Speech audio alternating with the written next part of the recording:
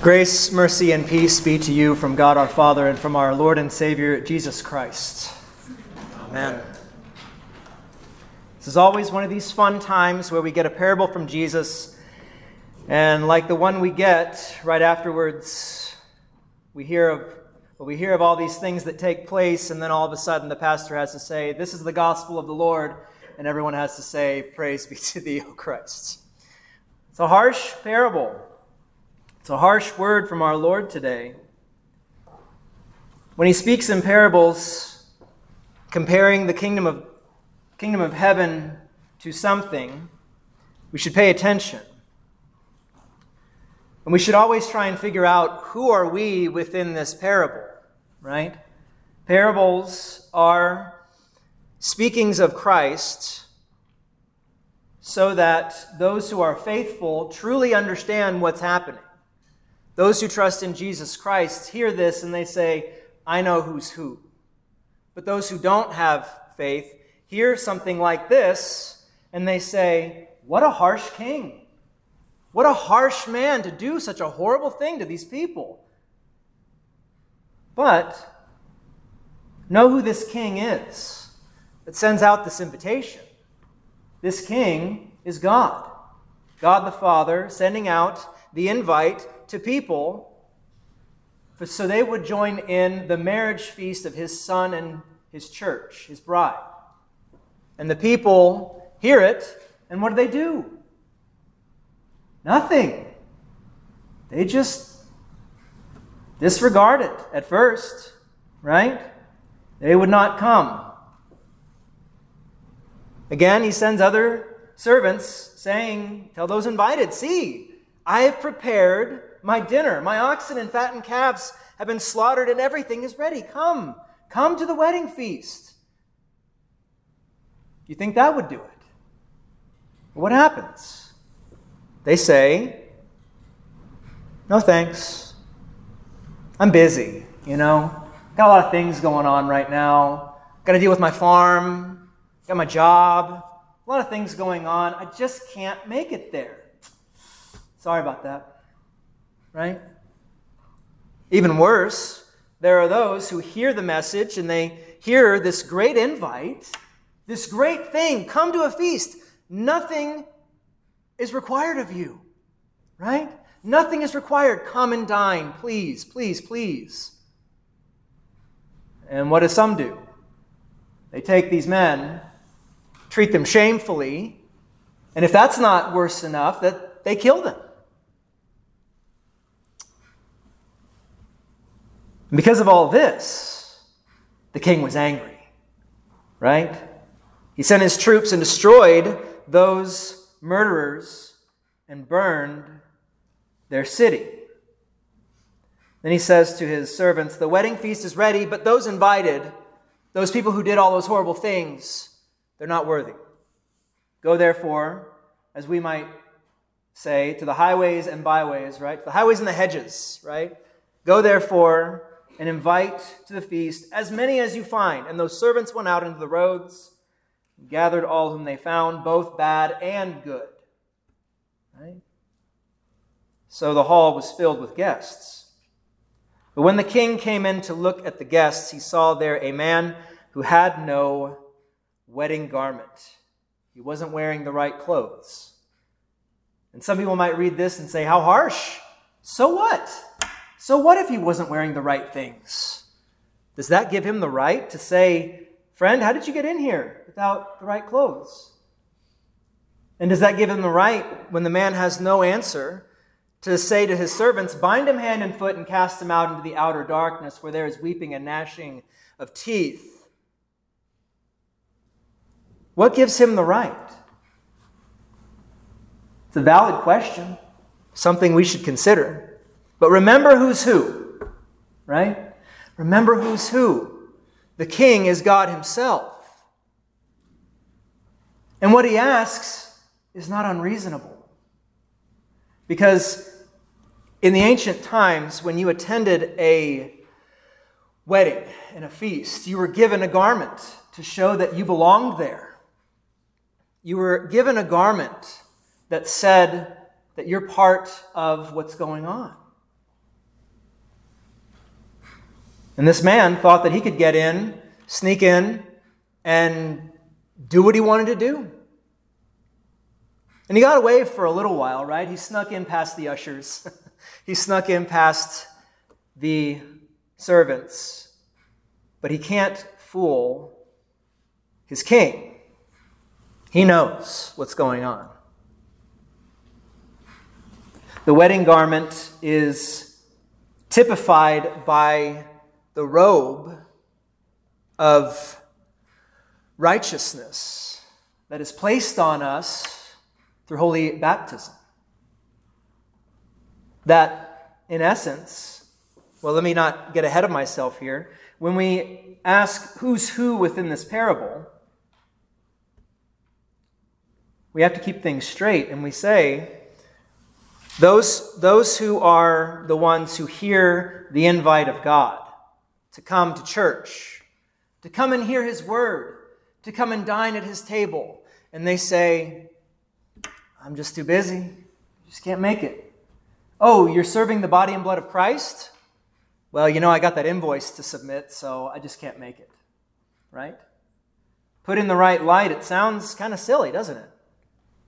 I mean, our Lord calls us. Our Lord calls us to sit and to be given things. He calls us. He prepares everything for us. He does it all for you, so that all you have to do is be given something. Be given grace and forgiveness and mercy, pardon for your sin. It is a wonderful gift. And we are those who are the ones who are called last.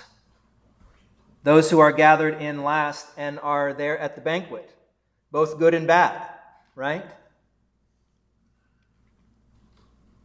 But we are warned in this parable.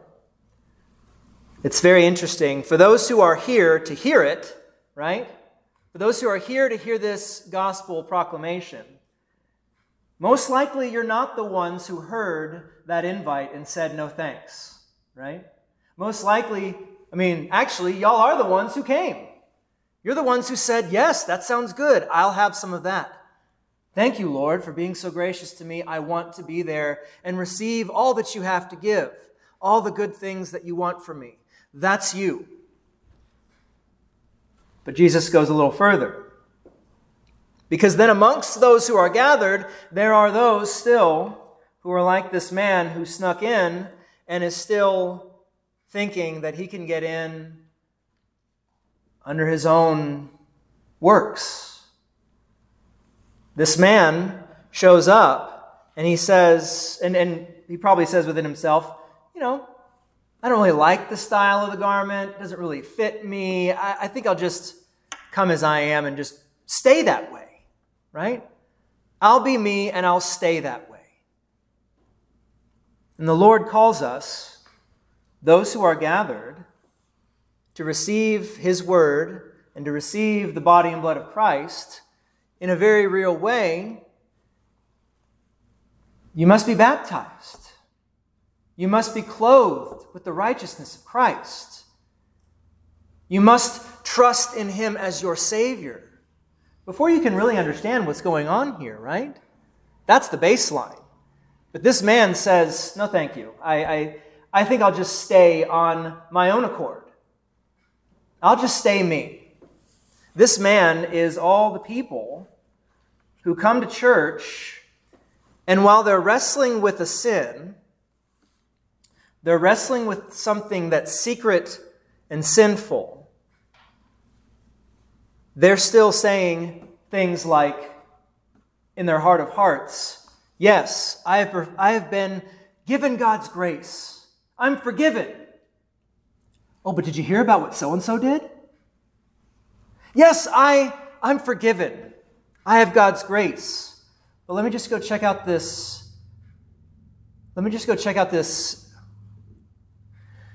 This website that I shouldn't really check out, right?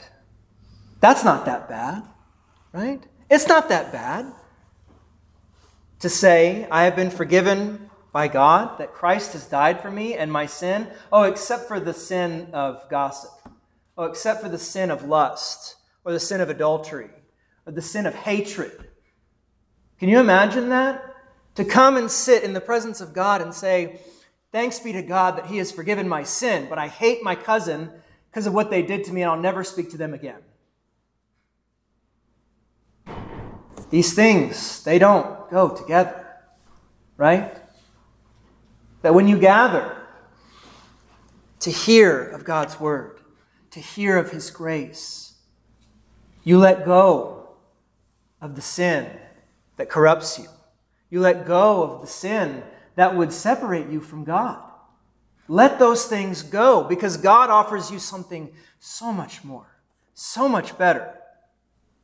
That beneath this parable of harshness and judgment, rightful judgment on people who deserve it, beneath it is God's grace peeking out.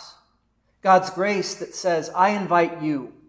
I do it all for you. I died for you so that you could be cleansed, so that you could be free from sin.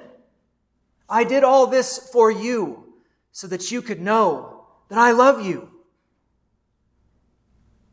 And He says, take on the garment that I give to you, the righteousness that Christ has won for you. Clothe yourself with His grace and be a new person.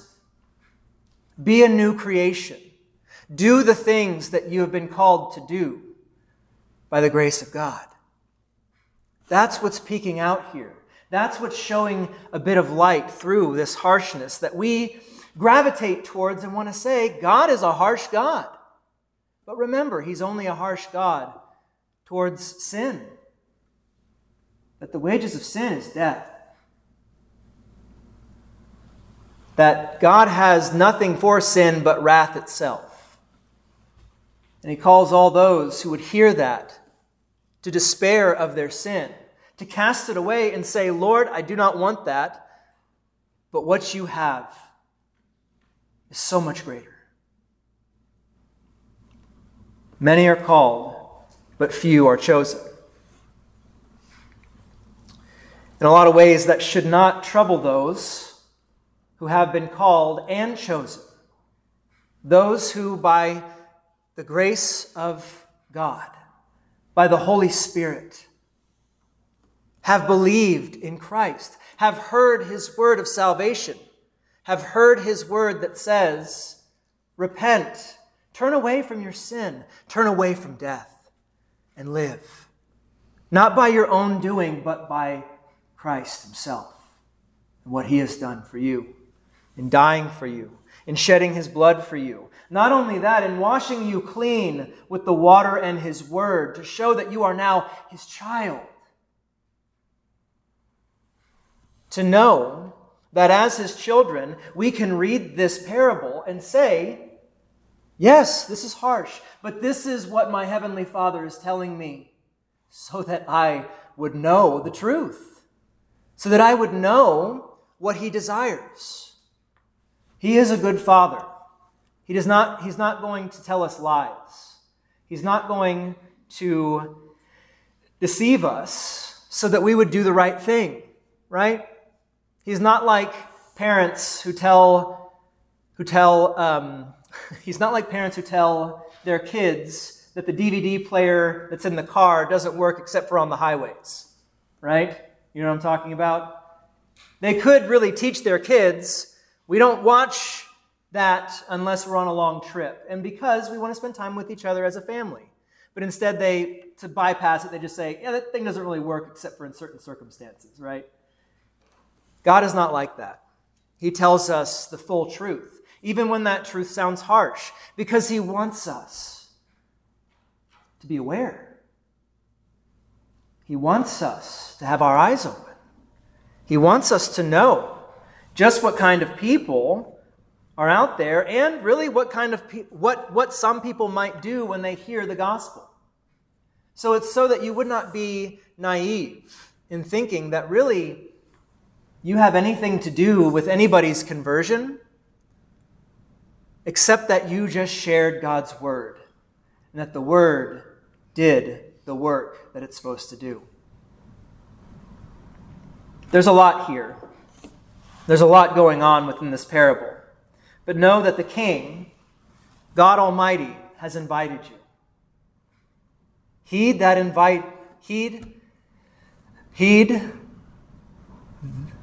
invitation. Don't reject it. Believe what the Lord has said, that He has set a banquet before you, that all who are baptized, all who are children of God, all who know of His good grace, and those who trust in Him, and know that this right here is where He dines with you, and He feeds Himself to you so that you would be strengthened, so that you would eat and drink the very crucified, risen, and ascended body and blood of Christ, so that you would be strengthened in your faith to face the world that's out there, to face the people that may seize you, treat you shamefully, and kill you for the gospel, so that you would know that God abides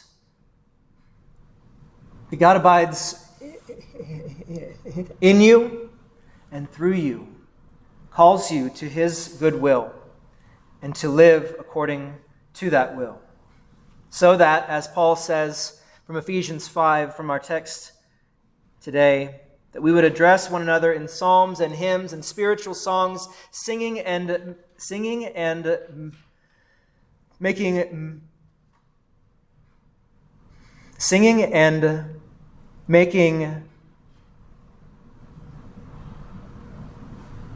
melody to